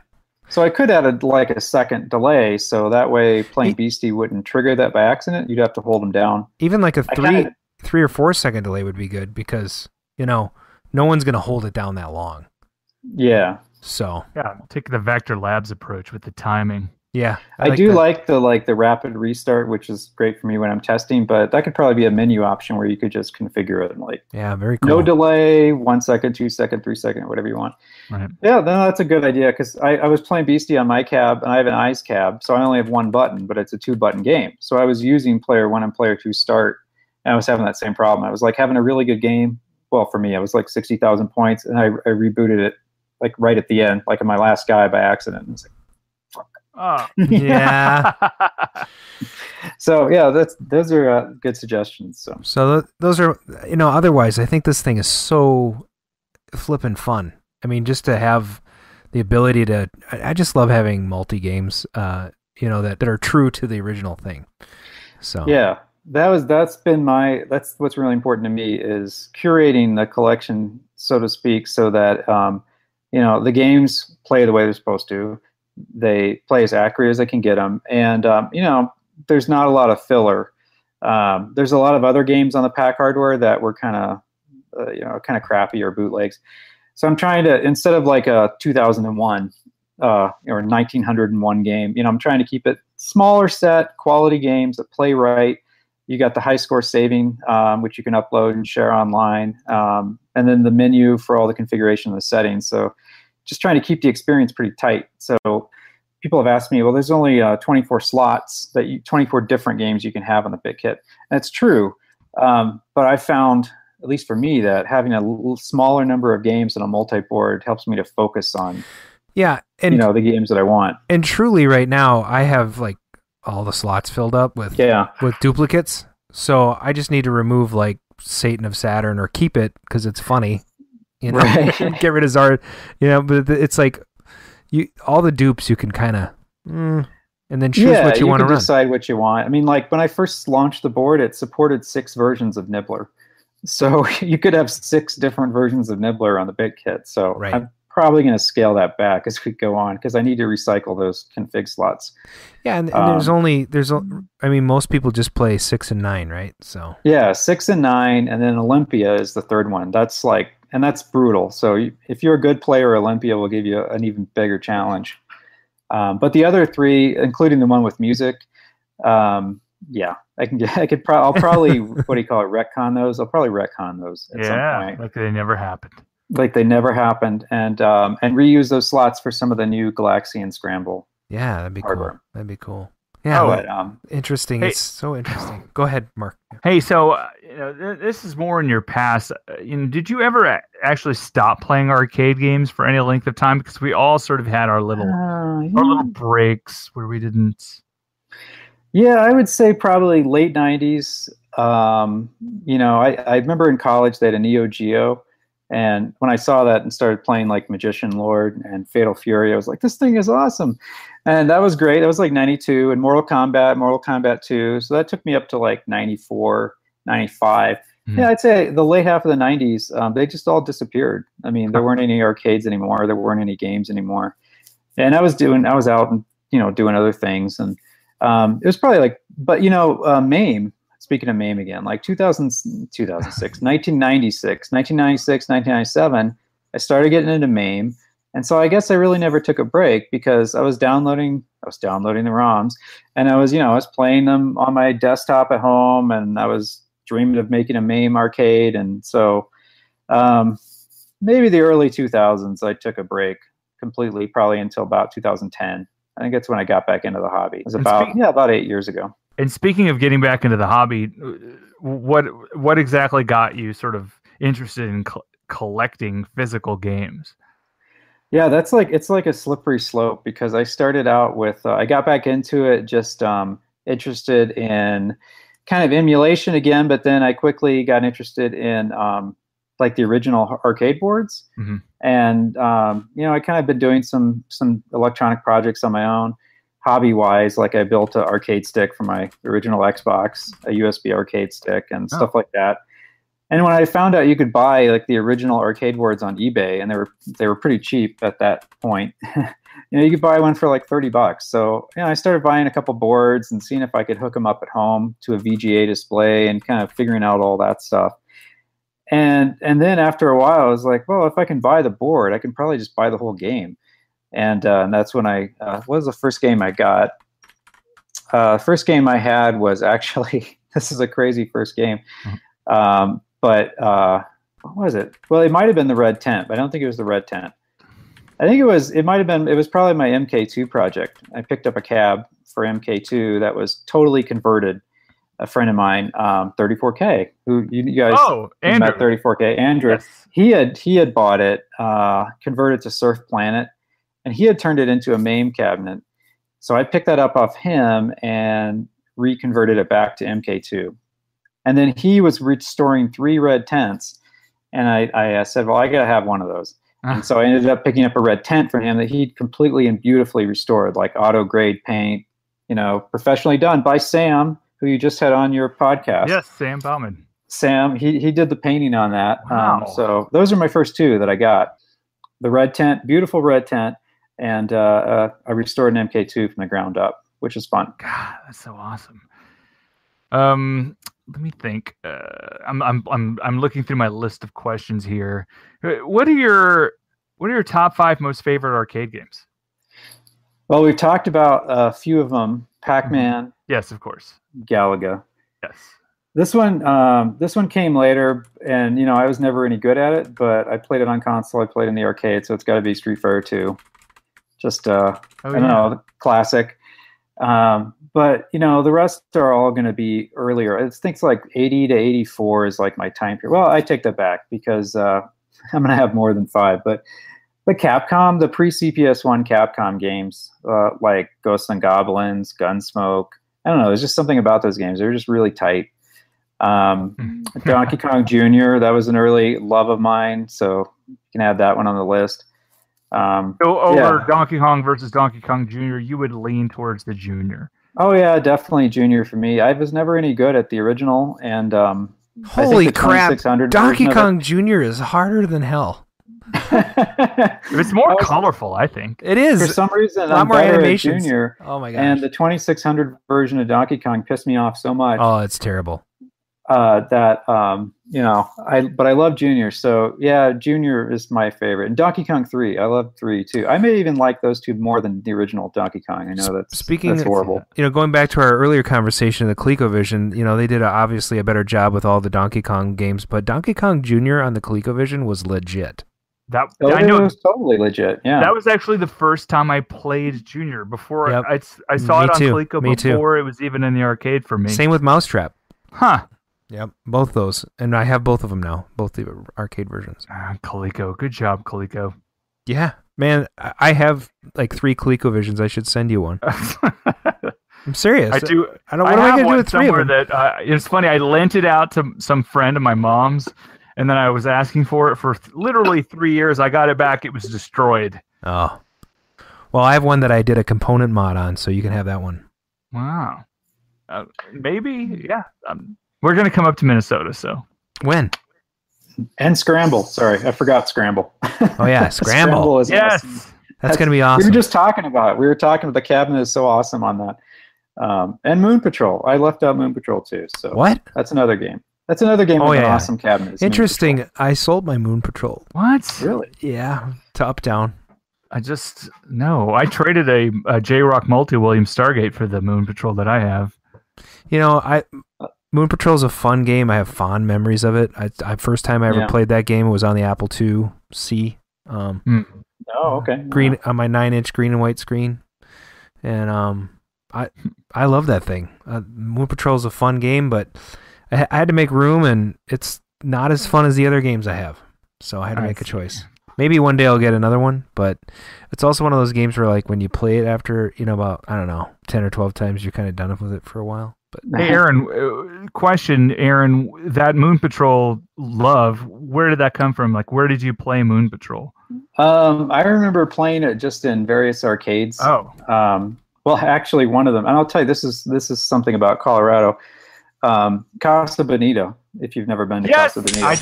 It's just funny, I drove my DeLorean past it. I was with the dude, and he goes, "Hey, that's Casa Bonita." And I'm like, "Oh, we are turning around." I mean, it's the shittiest food on the planet. Please don't sue me. It is the crappiest food ever. It comes out of a hole in the wall. I mean, literally, it's like an oval cutout, and just hand you your tray. It's terrible, but they had a great arcade when I was a kid, and there's cliff divers and, inside. It's really a neat place inside if you're a kid, but they had a great arcade. I remember playing Moon Patrol a lot there, really, and then later as an adult, seeing the artwork, like I was talking about with Scramble, the artwork just really grabbed me. It's like stenciled, the bezel's awesome, the marquee's awesome. So, I don't know, visual is that's a lot of my aesthetic. The aesthetics, I guess, is a lot of what I like. I mean, the gameplay, you can play a million arcade games on your phone, right? Right. You can play those games on your phone, but there's something about the cabinets with the artwork, with the CRT original, old school, CRT monitor with the bloom. And I mean, there's something about that. It's a whole experience. It's not Yes. just the gameplay. We so. frequently talk about that, so that's good that you brought that up. I mean, even to the point where I put a coin in, I always want to put a coin in the machine. Right. Yeah. Adam has his own token at his arcade. Oh, sweet. No, that's cool. Yeah, I it's love fun. reaching in and being the operator and just crediting it up in my home arcade. Yeah, it is pretty fun. Wow. And what do you got next on the docket there, Mark? What else are we gonna quiz this guy about? Yeah, ask away. How about some arcade heroes? I mean, who do you look up to? Arcade heroes. That's a tough one. So, I'd have to, and I've never met any of these guys, but I have to say, the developers that do the talks and you hear, like Eugene Jarvis and Toru Yutani. the guys. You guys talked to him just recently, and I mean, as a I'm a programmer for my job. That's what I do. I do web programming. Oh, what do you program in? Yeah, What's your crap. Like JavaScript. Yes. What do I do? What do I do for the stack? What do we use? We use Ruby on Rails. So I'm a Ruby on Rails developer. Oh, nice. JavaScript, Ruby on Rails kind of guy. Node.js, that kind of stuff. That's what I do for day job. I work from home. I've worked from home for about 8 years now. I recommend it if you can do it. It's great. Yep, it's been 6 years for me. So that was what that's what I've done for 20 plus years. So as a programmer and as a kid, I was into that shit of stuff as well. So those guys, the guys that did the development of that, the design, the programming, I mean, they worked with like very little resources compared to what we do today. And so it's pretty amazing what they were able to whip out, and it still endures. People still play it. Kids like it when they discover it. I mean, that's pretty cool. So, I mean, what do those games take? Like 16K? Pac-Man has 16K of memory. I mean, it's amazing. For code. That's pretty sweet. You did something in 16K that people still play and love today. Yeah. I did compile something. It's like 16K is like printing a line of text. Yeah. Yeah, my exception was 64K long. So the log of your exception is 64K. Yeah, I think when I recently learned how much memory Joust takes up, it was very impressive considering how far back it was programmed and such. Wow. So yeah, I haven't worked with any of the Midway stuff. I mean, I know J-Rock covered all that pretty well. So I know those boards were a little bit more sophisticated than like Pac-Man. I mean, they had like actual video buffers for Robotron. I know that was tough to get right, but he eventually nailed it on the J-Rock. And so yeah, it's interesting. But they have very little to go off of. You have 1K or 2K of memory to work off of on most of those hardware platforms. Oh, and you know what? This kind of segues into something that I had brought up on Clav. I know there's a guy that has been sort of open source converting Bronze Age games, black and white games. Oh, yeah, right. And then I mentioned you, and then you joined the conversation. And, I mean, it was kind of cool what he was doing, but it was very, sort of home brew, he basically would create the FPGA stuff, but then he wouldn't give you a way to do it. You had to go buy it and seek it out. Yeah, I've been working on it long enough for the last couple of years.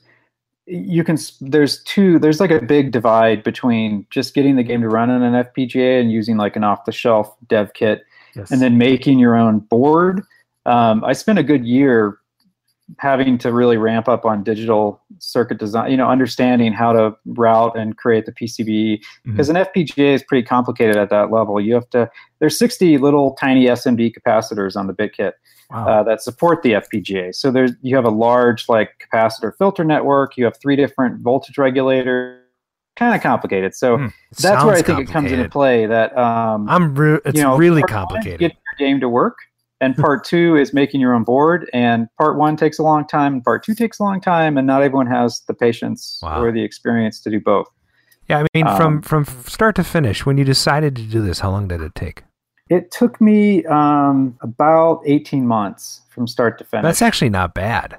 I worked a lot. I worked a lot of late nights. Yeah, considering a lot of other people have promised certain FPGA things over the years, and they get burned out. So well, yeah, Or they're just taking a casual approach. Yeah, exactly. I'll finish in 10 years. They have more demanding day jobs and lives than I do. I don't have any kids or pets. Me and my wife didn't want either, so we're fine with that. So we have a lot more free time, and so I think that helps. I know other people don't. They have multiple children and very demanding jobs, and so it's tough. It's tough to squeeze it in. I was really aggressive about it in the first year because I couldn't believe how long it was taking me. I was like, holy I got to get this done. I got to get this done. So, but it's been a ton of work. And the other thing I worked really hard on with the BitKit was just developing the whole ecosystem where you could update it easily. You could upload new firmware. You could upload new games. And I didn't want to go the SD card route because in my own experience with kits, I've just had a tough time. I always seem to buy the card that's not compatible with the board. Mm-hmm. My SD cards never seem to want to work. So I was like, I'm going to go all USB. And that allowed me to create a desktop app that you can just use on your laptop, connect it to the BitKit while it's running in your cab, and upload, download, do whatever you need to do. So can I ask a working all question? That out took me a while too. Can I ask a question? Why did you use the peripheral USB interface on the BitKit instead of just the regular flat one? Well, I used the flat one originally, and it happened to me 2 different times where I caught my hand on the cord. And those flat ones are really oh, you mean like the duckbill one, not like the tiny micro one. No, I mean, yeah, exactly. Like the tiny micro one. What happens is you catch those with your hand or you reach and you jerk it, it bends the connector inside, and the connection gets really flaky. So you chose the most robust. I chose the most robust one because I knew it would be inside a cab and you're reaching for it in the dark, and it needs to be easy to get to plug in and pull out. And, after I did that to a couple of mine with the tiny little flaky connector, I was like, I can't use that. This is arcade. It's got to be sturdy. So what I did is I left the cable plugged into it, and I put a cap on the end of the USB, and I drop it into the cabinet. And when I need to, I pull the cable out. Yeah, so that's exactly what I do. I pull the cable out right to the coin door. Yep. Hook it to my laptop right there.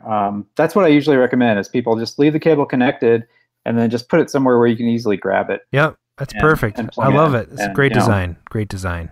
Then you're not reaching in because my original thought was like, I don't want to reach in, try to figure out how to pull the SD card out, put it in, or I don't even think I can reach my board from the front. Yeah, the other thing is this has got to be the only cloud FPGA port I can go get your firmware updates from the cloud.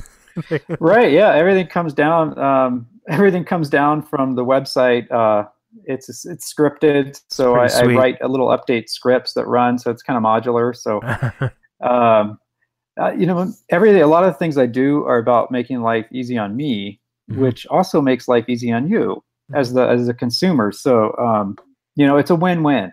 It's less work for me, less work for you. That's kind of what I like to do. That's awesome. So, Mark, you asked about some of the top games. You want me to ask what were your 5 least favorite arcade games? I mean, if you could, I mean, there's a lot, but I'm like, what are the ones? What are some real stinkers? You don't like the stinkos. The stinkos that I would never want to play. Really. Yeah. And would that affect your wanting to put them into the BitKit? No. Okay. This would be my least favorite games back then. Okay. Since then I think I developed a love for them, but Centipede was never a favorite of mine. Because the trackball kind of bugged me, and it just didn't really grab me. So, I mean, now I have an appreciation for it, but I never really liked to play it. Plus, girls always played Centipede, so I don't know. Maybe it was like a weird kind of, It was like a dating game. It was, good, like boyfriend. Right. The couples were playing it. Yes. Oh, this is so fun. But the other one, and this one sounds like sacrilege. I really like the game now, and I do enjoy it. But I never liked Pole Position as a kid because I could never make it past. I could never make it to the race. I don't think I ever even qualified. Wow! I don't know. There's something about it. I just, the whole. And first of all, I mean, I didn't grow up around a lot of big arcades, so I rarely ever saw it. And when I did, I just, you're always about maximizing your quarter in those days. You wanted the most play time you could get, and Pole Position just seemed like a game where you're not going to get to play for very long, no matter how good you are, because the race is over and you're done. And I just thought that was like robbing. You were robbing children. by ending the game early, even if you won. So that was another one I didn't play a lot of. There's a game on the tip of my tongue that I was just like I could not stand, but I can't think of it now. But there were so many like off the beaten track stinkers that I think I probably played once, never saw again. And when you're fooling around in MAME like I have done on the Pack hardware games, you find some of those. You're like, oh yeah, I can remember that. It sucked. So one thing that's interesting about the girl comment on Centipede, and I don't know if you guys know this, but it was the first arcade game to be co-designed by a woman. Oh, okay. So I did not know that. I did not know there that. There may be some underlying color schemes and maybe sprites that are just attract women. So it's handling a large ball, right? Yeah. Maybe, I don't know. Yeah. I mean, yeah, everybody likes to play with balls. So yeah, every morning. Speaking of large trackballs, the other one was Missile Command. See, yes. People are going to hate me now. I never really liked. Sorry, Mark. I see that the Missile Command in the background there. It's okay. But now, and I'm telling you, as an adult, I have an appreciation for these games. But as a kid, I didn't like trackball games, and Missile Command was another one. I think my mind was too slow to really keep up with, all the incoming tracks. And so I liked my maze games and my shooters. I was big on shooters, big on maze games. So Pac-Man, Galaga, those are my staples, stuff like that. And then the Capcom games, like I said, I love UN Squadron. Even like 89, 90, I was still finding new games I loved, like UN Squadron. It's a great CPS1 game. Well, let's wrap it up here with a couple more questions, kind of two-part, I guess. What is, along the lines with the games that are the best or the worst, and you're collecting, has there been a game that's gotten away from you that you'd like? I think it's still Moon Patrol. I've had a couple opportunities on Moon Patrol, and for whatever reason, I was like, I'll wait. And so I passed that one up a couple times and probably wish I had just gone ahead and pulled the trigger on it, because that's definitely one, I think. And the other is just a good Dynamo cab. It's one of those things where you're like, well, they're so easy to find. I'll just pick one up whenever. But, I never seem to come across like Street Fighter 2 cab. What is it, HS9 or HS6? I can't remember which one that is. With the nice cut corners and the 6-button layout. That would be good to have just for JAMA boards, and Street Fighter 2, because that's, like I said, that was one of my favorites in the later 80s. What was that? No, that was like 90, 91. But that's probably, those two. A good Dynamo, I would love a good Dynamo, or a good cocktail Pac-Man, or actually a Galaga, so I could play both on it. A good like an original good cocktail without the vinyl like peeling off and the water damage. Cool. That's 3 answers to that question. But all 3 of those are cabs that I'd still like to have. They're on my list. I have room for one of them. Nice. The other 2 I'm going to cram in here in my office. Well, maybe we should ask that question about how many games are in your collection. I have 7 out there. So I think I have 9. Sweet. 9 that work, and then a Joust that's empty. That I don't have a monitor for. I have a monitor for it. I have boards, but like I said, the whole control panel has to be redone. I want to redo the. I don't want to re-stencil the sides, but I need to touch it up, do some work on it. Actually, add one more, because I have an empty Tempest that has boards and a 6100 that I've needed to rebuild for 2 years and haven't done. So, well, that'll be fun. Which 9 do you have? I was interested in the multi-vector board, the FPGA for Tempest, but I'm gonna have to pass at the current price. Pricey. Yeah. What 9 games do you have running? Let's see. I have the Red Tent. I have the Blast City behind me. I have the MK2. I have the Donkey Kong cab. I have the Scramble. I have the Neo Geo. I have the Eyes.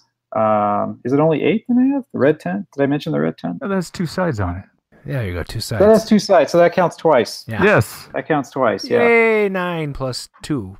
You're doing good. And then the non-working Tempest and the non-working Joust. So right. I think of like a dozen games is about probably my limit down here in the basement. We redid the basement. It was empty. When we bought the house 4 years ago, we knew we were going to do that. So I carved out this space that I'm in now for my little office playroom with the cab, and then I've got a little alcove in the basement that can hold about 7 games. And I'm gonna tell you, with stairs that do a 180, I don't know if I really want to put more than that in here because it's a pain in the ass to get things down. I mean, they turn. They do a 180 right in the middle, and me and 34K like shoehorned an MK2 down my stairs somehow, and I still don't know how we did it. Because that is a heavy beast, even empty, no monitor, nothing in it, and it was still a beast to get down. Can't you bring games in through that window behind you? Yeah, I could try. I'm telling you, the MK2 is leaving with a chainsaw. I'm going to cut that bitch in half because there's no way I'm moving it up those stairs again. It's hilarious. Just sell it with a house and buy another one. Yeah, it's like a pool table. It's like, oh, and here you see an MK2. Yeah, nice, great condition. New side art from this old game. Yeah. So rebuilt control panel. Two final things then. What's the future for the BitKit? We heard about the games, and tell us about your website where we can get the stuff one more time after. Oh yeah, I ran through the game list that it already supports. The future is Scramble and Galaxian hardware games, and probably stuff beyond that. We'll see. But CraftyMech.com is the place to go. Or you can find them on Facebook too. What's that? You can find you on Facebook too. You can find me on Facebook at facebook.com/CraftyMech. Or is that how they do it? Or they do it CraftyMech.com? I think so. Yep. Yeah, with the slash. I'm on Facebook there, CraftyMech.com. I got links to my vendors. Good shout out to Steven at Arcade Shop, Brian at Paradise Arcade, Joe at High Score Saves. I work with those guys, and they're great. And they've been great about carrying my products. So sweet. Well, thanks for being on the show. And thank you. It's been fun. This has been a good one. This is Arcade Radio, the double R's. You can find us on Facebook. You can find us on YouTube. You can find us when we broadcast on Twitch if you're listening on Twitch. And you can subscribe on SoundCloud, iTunes, and Google Play, and YouTube. So check it out. Leave a voicemail if you want, because it would be funny. I'm pretty sure it would be funny. 612-548-GAME. And that does it for tonight. In 1 week, we will have another show with the chairperson from 2DCon. Dude. Better than the 3DCon guy. Yeah. Well, 2DCon is the local he has a lot of depth. Gaming convention, so they just... That's right. He's got edges. He's got lots of edges. Whoa. We really scraped the bottom here at the end.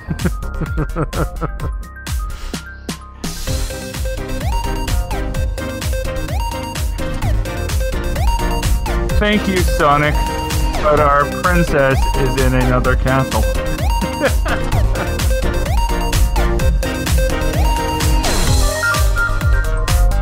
I like that shirt. It's a good shirt. Hello?